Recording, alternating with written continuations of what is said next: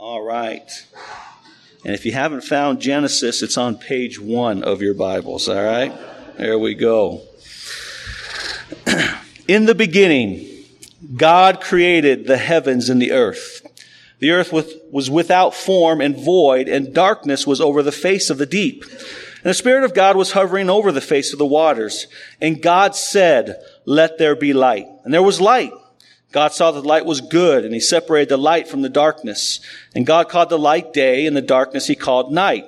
And there was evening, and there was morning, the first day. And then God said, "Let there be an expanse in the midst of the waters, and let it separate the waters from the waters." And God made the expanse and separated the waters from under the expanse from the waters, and were above the expanse. And it was so. God called the expanse heaven. And there was evening, and there was morning, the second day. And then God said, "Let the waters under the heavens be gathered into one place, and let the dry land appear." And it was so. And God called the land earth. He called the waters with the gathered together, he called seas. And God saw that it was good. Verse 11, God said that the earth sprout vegetation, plants yielding seed, and fruit trees bearing fruit in which is their seed, each according to its kind on the earth. It was so. And the earth brought forth vegetation and plants yielding seed according to their own kind, and trees bearing fruit in their seed according to its own kind. And God saw that it was good, and there was evening, and there was morning, the third day. And then God said, "Let there lights be in the expanse of the heavens to separate the day from the night, and let them be signs for seasons, and for days, and for years. Let there be lights in the expanse of the heavens to give light upon the earth." And it was so. And God made 2 great lights, the greater light to rule the day, the lesser light to rule the night, and the stars. And God set them in the expanse of the heavens to give light on the earth, to rule over the day, to rule over the night, to separate the light from the darkness. God saw that it was good. It was evening, there was morning, the fourth day. And then God said, "Let the waters swarm with swarms of living creatures, and let the birds fly above the earth across the expanse of the heavens." So God created great sea creatures and every living creatures that move, with which the water swarms, according to their kinds, and every winged bird according to its kind. God saw that it was good, and he blessed them, saying, "Be fruitful and multiply, and fill the waters in the sea, and let the birds multiply on the earth." And there was evening, and there was morning, the fifth day. Then God said, "Let each bring forth living creatures according to their kind, livestock and creeping things, and the beasts of the earth according to their kinds." And it was so. God made the beasts of the earth according to their kinds, and the livestock according to their kinds, and everything that creeps on the ground according to its kind. God saw that it was good. Verse 26. Then God said, "Let us make man in our image, after our likeness, and let him have dominion over the fish of the sea, and over the birds in the heavens, over the livestock, and over all the earth, and over every creeping thing that creeps on the earth." So God created man in his own image. In the image of God he created them, male and female he created them. And God blessed them, and God said to them, "Be fruitful and multiply, and fill the earth, and subdue it, and have dominion over the fish of the sea, and over the birds of the heavens, and over every living thing that moves on the earth." And God said, "Behold, I have given you every plant yielding seed that is on the face of the earth, and every tree with seed in its fruit.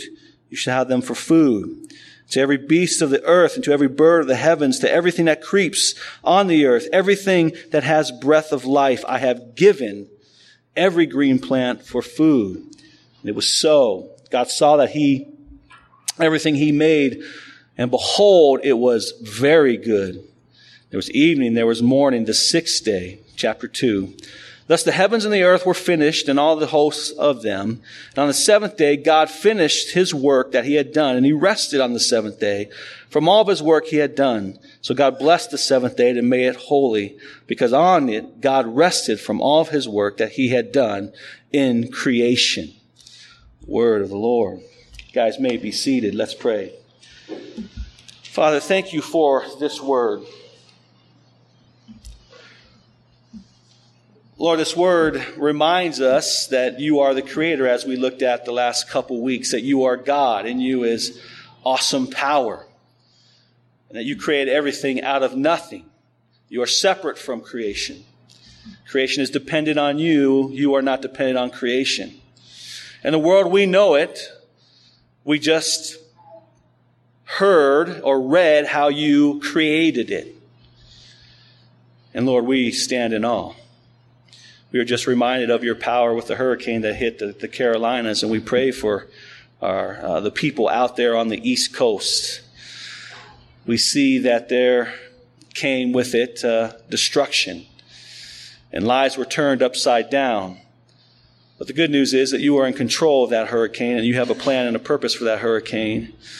And we pray that your people would be great servants and be a great light and minister and serve those that have physical needs. But more importantly, that they would be there to serve the spiritual needs, the spiritual hopelessness, those that maybe put their hope in their possessions and their homes and their careers and their lives, and they saw it be turned upside down, and that they see others who have in the same plight physically, but spiritually they stand strong. That's only because of your grace. And so, Lord, we pray that the gospel would go forth. You would use in particular our sister church, Crossway Chapel, Wilmington, out there to be witnesses of your glory, witnesses of your love, witnesses of your sacrifice and your servanthood. And Lord, may we see much fruit in the kingdom of God because of this tragedy. Again, Lord, for us, while there were dark skies over in the Carolinas, there were bright and hot skies and blue skies here.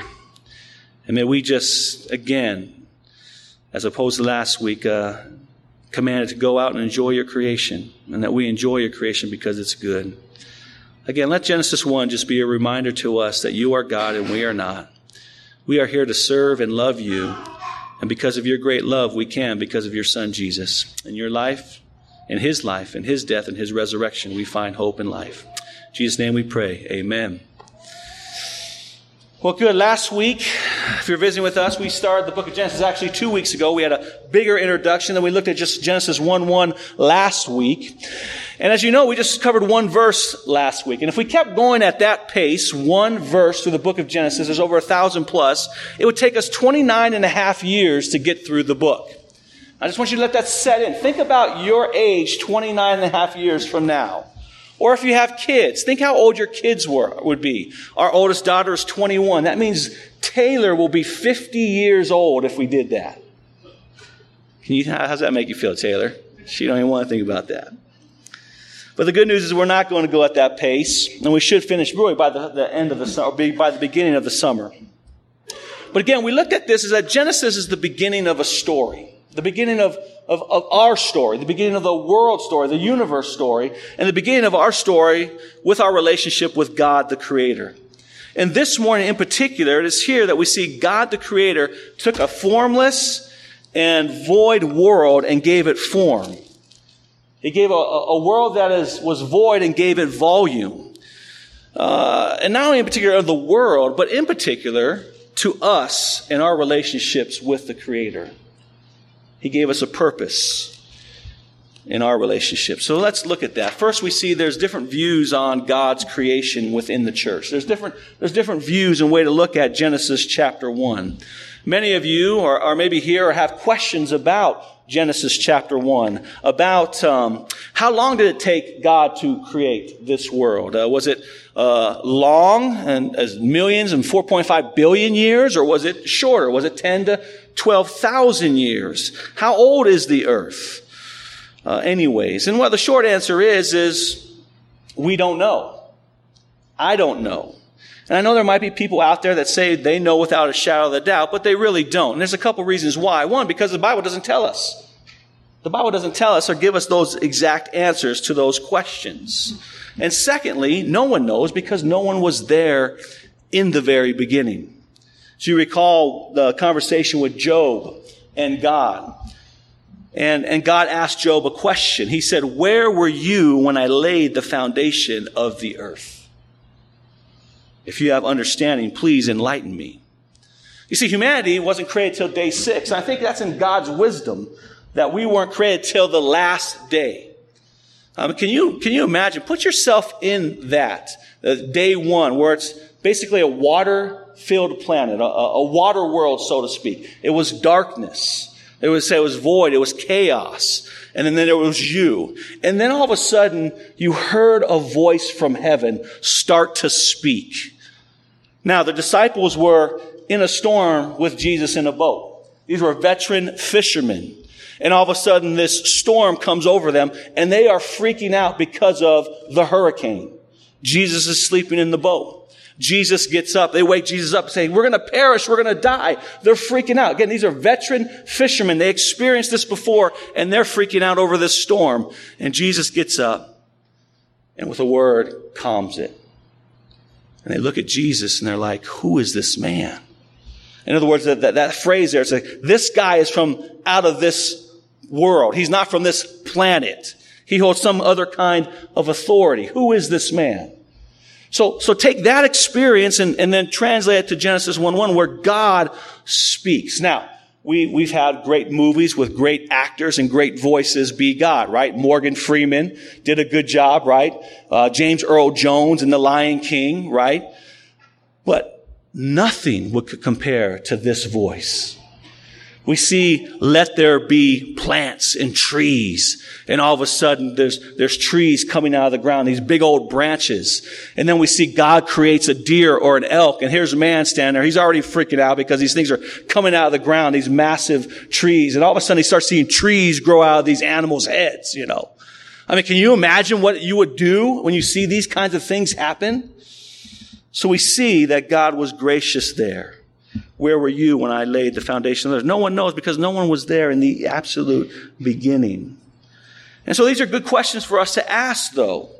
And there's many Jesus-loving, gospel-centered, inerrant, Bible-believing men and women that are faithful to the interpretation of Scripture that have different views. And I have 4 views that I want to kind of bring forward to you guys to have an understanding of. And we're not going to spend very long on them. We're just going to kind of grow over them. If you guys want to study, I recommend Wade Grudem's overview in his systematic theology book. Very, very good. Very, very helpful. The first view, and is the predominant view since the early church began, it's historic creationism. It goes like this. In Genesis 1:1 records the making of all creation by God the Creator out of nothing. Ex nihilo, we talked about that last week, and that God created the entire universe, including Adam and Eve, in 6 literal, consecutive, 24-hour days.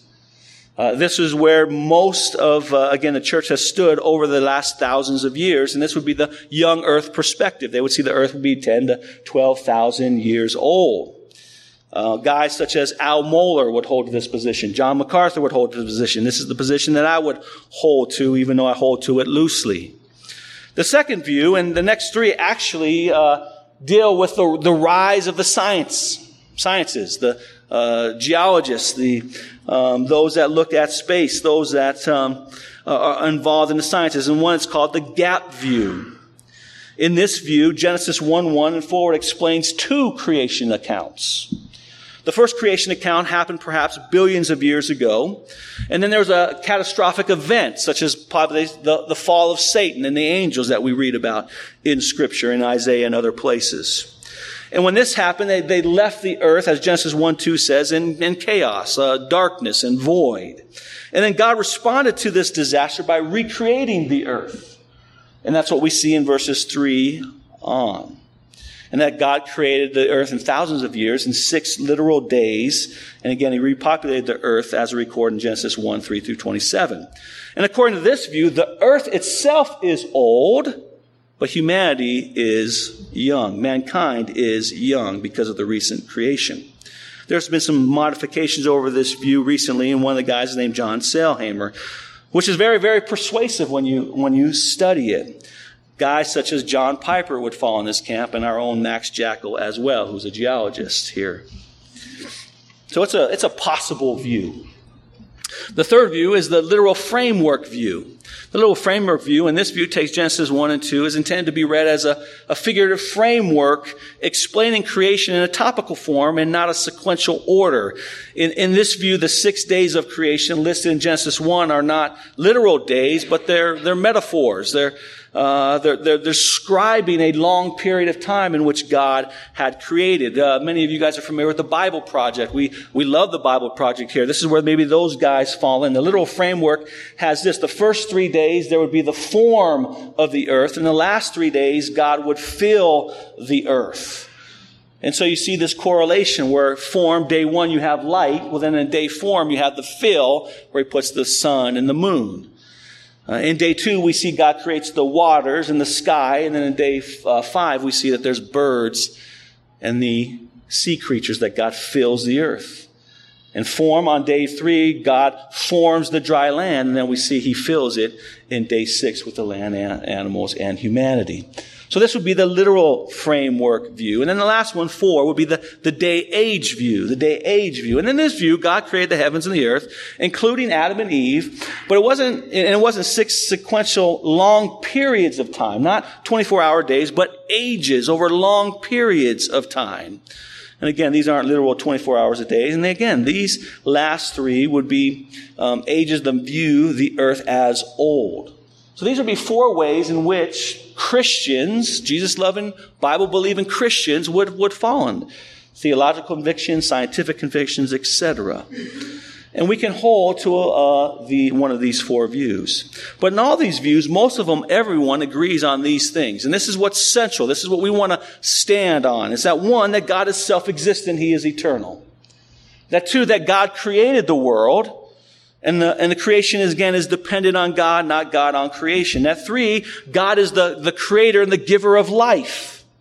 That 4, God made everything from nothing. And 5, that everything that he made, he called it good. That's what we all agree on. And that's what is most important. Because these issues can be divisive within the body of church and actually divides people, the church, and it shouldn't be that way.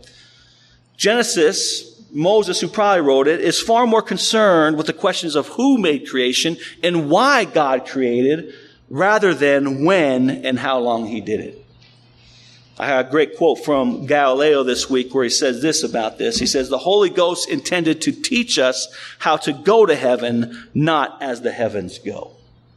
So it's good to have robust debate. It's good to ask these questions. But the point is not when and how long, but the point is who and why. And those answers are clearly given in Scripture, as we've talked about the last couple of weeks. So these are the different views on creation. Now let's get into the text a little bit more. And secondly, we see the rhythms of creation in verses 1 through 31. The rhythms of creation. Genesis 1:1 says this, in the beginning, God created the heavens and the earth. The earth was without form and void, and darkness was over the face of the deep, and the Spirit of God was hovering over the faces of the water. So in verse 1, as we said last week, is the summary of creation. And then we see in verse 2 is where the Lord begins to create. He creates this earth, and the earth was first formless and void. There was no life on it, but there was a lot of water. Again, a planet filled with water. And then we also see another character there. It was the Spirit of God was hovering over this water. And throughout Scripture, whenever we see the Holy Spirit show up, you know something's about to be done. There's action. There's something that's about to happen. And this is what we see in verse 3. We see that the self-existent, all-powerful, sovereign God begins to create. He takes a formless world and gives form to it. He takes a world that's seen of chaos and he brings consistency to it. He sees a world that's void and he brings volume to it. This is what we see the Lord start to do. And he does that through a handful of rhythms or patterns during each day. And what we see is, I see 5. I see 5 in Genesis chapter 1. Some give more, some give less. But I think there's 5 rhythms in which God creates this world. Rhythm number 1, God is creator. That's the first rhythm. That's the first pattern we see in Genesis chapter 1, is that there is one creator, and that creator is God. We see that in verse 3, 6, 9, 14, 20, 24, 26, and 2:2. And God said. He is the one creating. He is the one doing the action. There's no ambiguity to who the creator of heaven and earth is. It is as clear as day. The creator is God. So that's rhythm number 1. Rhythm number 2 is we see the creator's commands. How does he create? He speaks. It's by his word.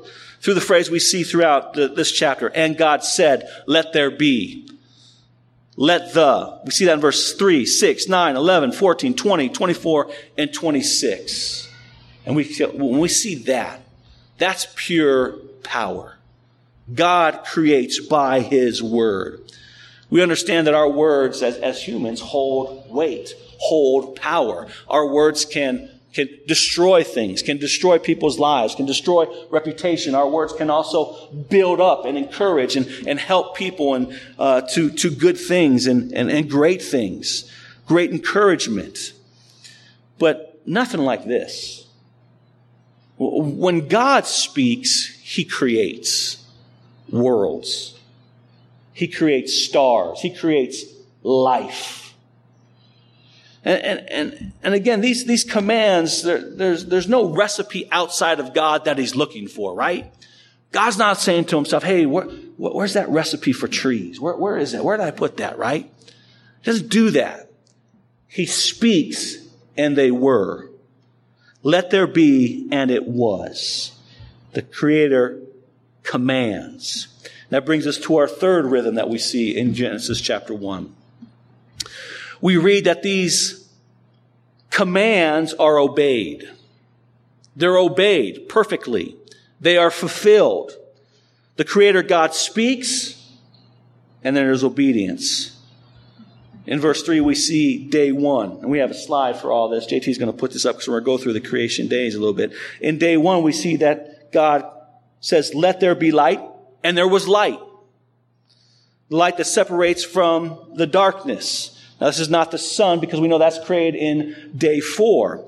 So what is the light? Again, we don't know what the light is, so we can speculate what the light might be because the Bible doesn't tell us what the light is. We might think it's the Shekinah glory of God, right? Where it says the eternal God lives in unapproachable light in 1 Timothy 6. We see in Psalm 104 that the Lord wraps Himself like a light, like a garment with light. We see the glory of the Lord made Moses' face glow when he passed by him in Exodus 33. And we also see that there's a glorious light when the apostle Paul, who was then Saul, came in confrontation with Jesus in Acts chapter 9. So we're not sure what this light is. We just know it's light. And its source is God. And this light separated the darkness. In verse 6, we see day 2 happens. We have the creatures of the water. And from the waters by creating an expanse. And again, this is a planet that is a water world. It's covered by water, we would think. Possibly, this is what the text would say. And in day 2, God creates this expanse. Well, what is the expanse? It's the sky. It's the atmosphere. It's where on a windy day we take our kids out to fly our kites. It's where when we're flying on a plane at 30,000 feet, we're flying through the expanse. We're flying through the atmosphere. We're flying through the sky. This is what God created in day 2. He creates an expanse that separates the waters. And then we see in verse 7, we see day 3. And again, these are all rhythms of these commands being obeyed. We have the creation of land that divides the seas and the waters. And we have these creation on land of seeded plants, seeded trees, fruit trees, and other vegetations. And we see this phrase pop up, according to its kind. And that phrase is repeated 10 times in the next 10 verses. So it's very, very important. You see, there's a rhythm and a pattern that God is creating in the things that reproduce. They reproduce according to their kind. These seeds produce other seeds according to its kind. The genetic code that's makes up a fruit tree seed, like an orange tree, produces more orange trees. Doesn't produce a rose bush. This is the rhythm that we see that God is creating. There's a rhythm, a pattern being formed here. How many of you guys are gardeners in here? Who's a gardener in here, right? And who plants seeds? Like, you guys plant seeds, right? And when my mom was gardening, I always remember she would plant seeds in the garden, and then she'd always take a little marker and do what? Mark the seed that was planted, right? Now, why would she do that?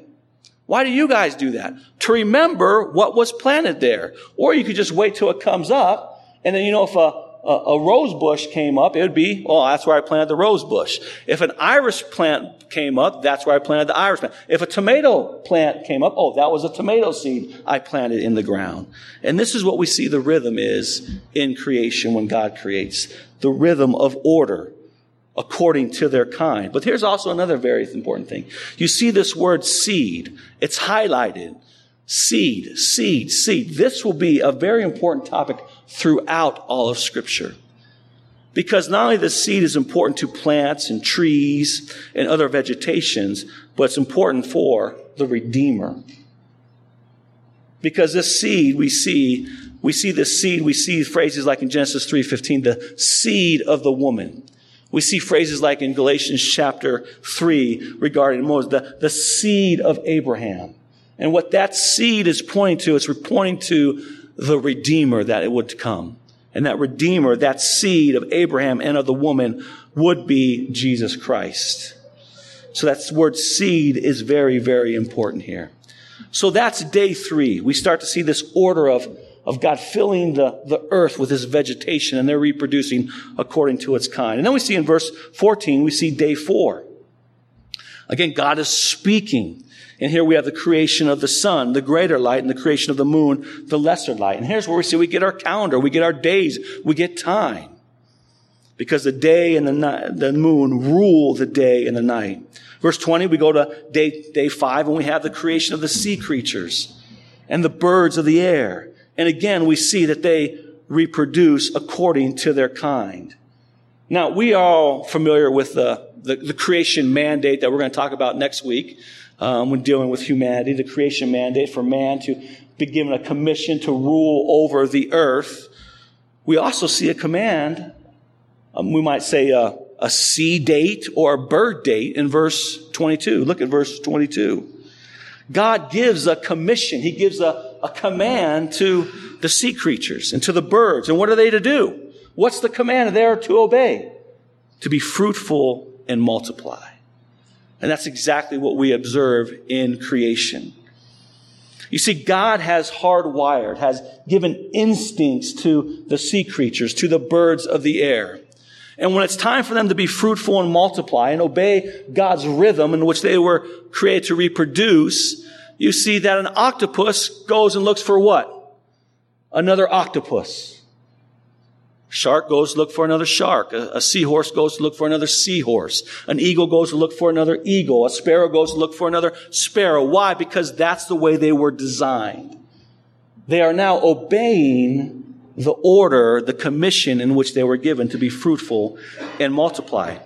We see that again in the sea creatures. We see that with the vegetation. We see that with the birds of the air. We see that with humanity is given a mandate. And we also would probably say that the same applies with the land animals. Right now it's elk season, and it's called the rut.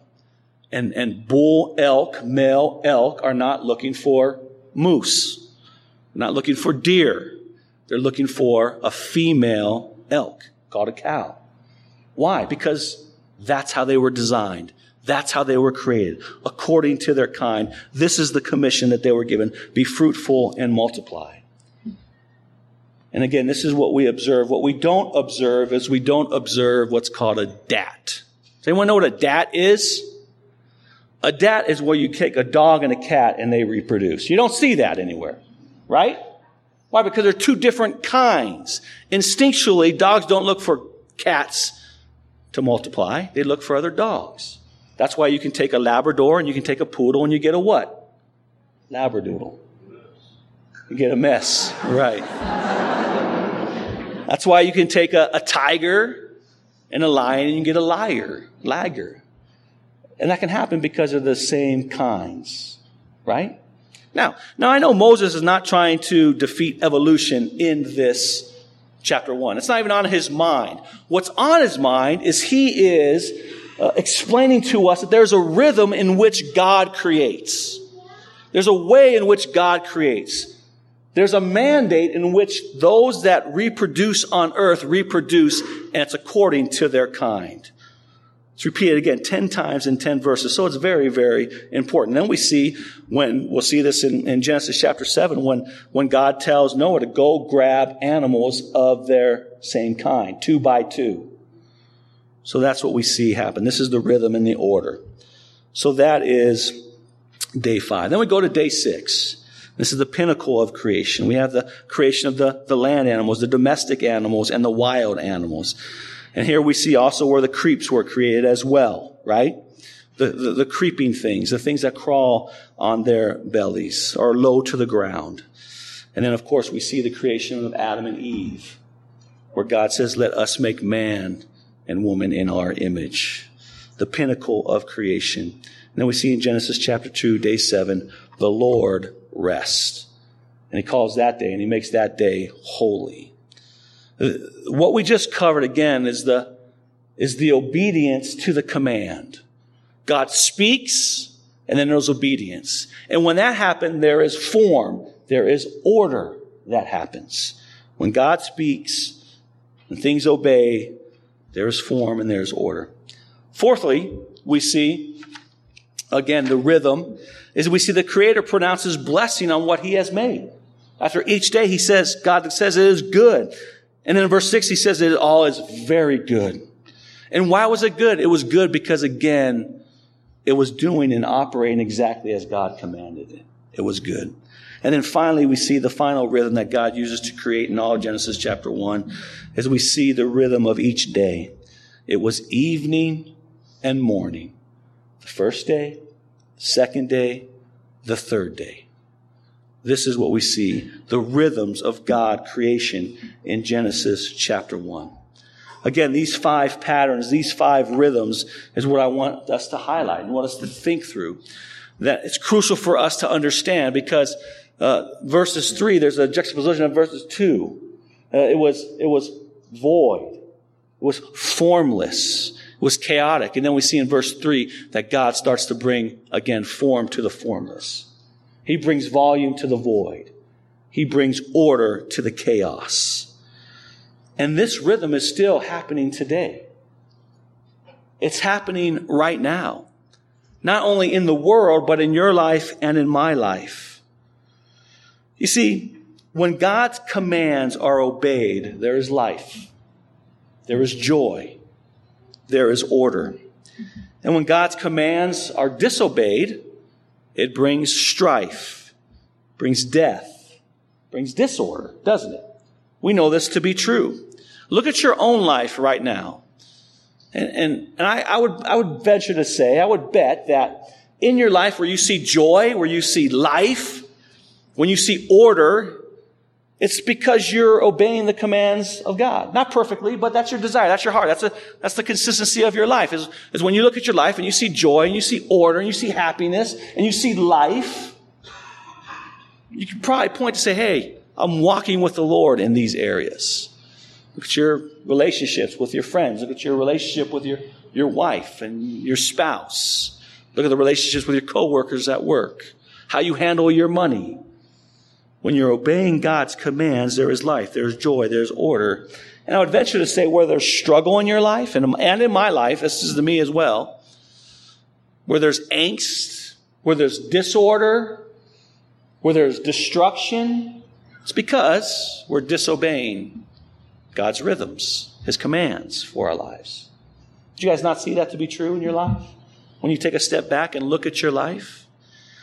And so, this is what we see that in the beginning God created with these rhythms, with these patterns. And the overarching pattern is when we obey the commands of the Lord, there is life. And when there is disobedience, there is strife. And that takes us to the third aspect of creation, the purposes of creation. We see in Genesis 1 and Psalm 19 and Romans 1, these are all great chapters and verses on God's creation, His general revelation. And obviously the main point of all these chapters is God's glory, right? The heavens declare the glory of God. But secondly, another main purpose of these accounts is to show that creation declares that there is a divine creator. And we made this connection last week with the Trinity. That creator is Jesus. And we said if you know the creator, then you'll know the Savior. And if you know the Savior, then you'll have life. And we also said the opposite is true. If you miss the creator, as Romans says, by suppressing the truth and exchanging the truth, and you worship the creation rather than the creator, you'll miss the Savior. And you want to become your own ruler of life. And then when you do that, you're walking on thin ice. Because these are the beginning steps to the downward spiral of death and destruction we see and read in Genesis 3 and Romans chapter 1. Romans chapter 1 could be summed up like this, that God gives people over to their lust, to their dishonorable passions, because they suppress and exchange the truth about God revealed in creation for a lie, and they start to worship and serve the creature or themselves rather than Creator, who is blessed forever. Now, this is one of the most scariest theological points in all the Bible. And it's very serious. When people reject God as Creator, and we all have family members that do. We all have friends that do. We were once this person, but by the grace of God. When we start to reject God's creation, we start to reject His order, His commands. And it happens over and over again. There's a longevity to it.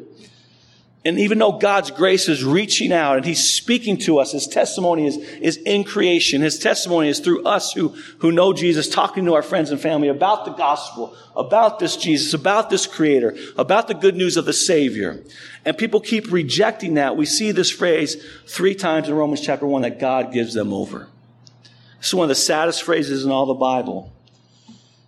It's a judicial phrase. It means that God turns them over to become a prisoner. And this is what is so crucial. Why we plead and we beg our friends, our family members not to reject the Creator. Because when you do that, you reject the Savior. And in time, God might give you over to your passions. And that's not a place that anyone wants to be. There was a study done at Oxford University which surveyed children from England and Japan, from all different walks of life. Most of them non-religious. And they showed them these detailed photographs of man-made things, a home, a tractor, etc., but also of just natural things, trees, plants, animals, etc. And they asked them a question, these children. How did this particular dog become a dog? How did this first dog ever come into being? These are the questions they asked the children. And the results of the study are this, that they found that children have a predisposition, maybe a presupposition to see the natural world as designed and purposeful, and that some kind of intelligent design being is behind this purpose. And one fact, one of the Japanese assistant researchers, there was an assistant from Japan, was telling the researcher from Oxford about these kids. He says, we Japanese don't think of God as Creator. It's just not part of Japanese philosophy. So when these children say, God made it, that is a powerful, significant finding. So what we see here is this flies in the face of guys like Richard Dawkins, who just passed away, and other atheists and other evolutionists or other naturalists that blame indoctrination that there is a God through the proclamation of the world. That blame Christian parents for indoctrinating their kids because naturally they don't think there's a God. Well, in fact, what this study shows, the evidence says, is the one who suppresses the truth. The one who indoctrinates our children are not the Christians, but those who believe in evolution and other theories. Because naturally, little children, when they see something, they see design. They see intelligence. They don't see an accident of random atoms coming together to create this. And so if you're in here this morning and you're wrestling with creation, evolution, what's right, what's wrong, my plea to you this morning is to embrace, is to listen to your inner child. Don't suppress that truth.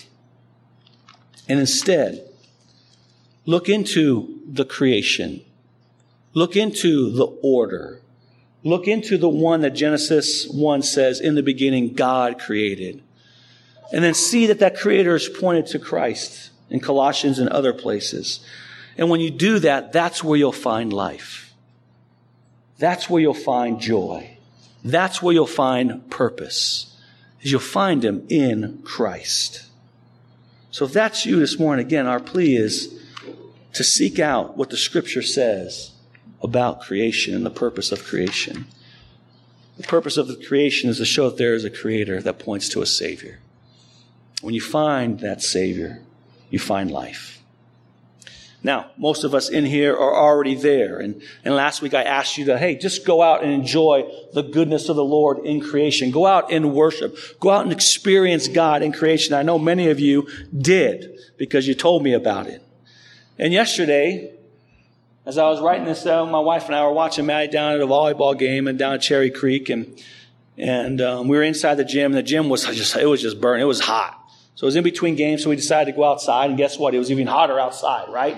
Why? Because that's what the sun does. It heats up the ground and the land, and it was hot. There was no clouds in the sky. It was just sun. But at Cherry Creek, they had this nice little grass area with some trees and some rose bushes around it, and there was some shade in this grass. So Rita and I just went and we sat in the shade and we ate lunch, and I actually just laid on the grass. And I just looked up into the sky. It was clear.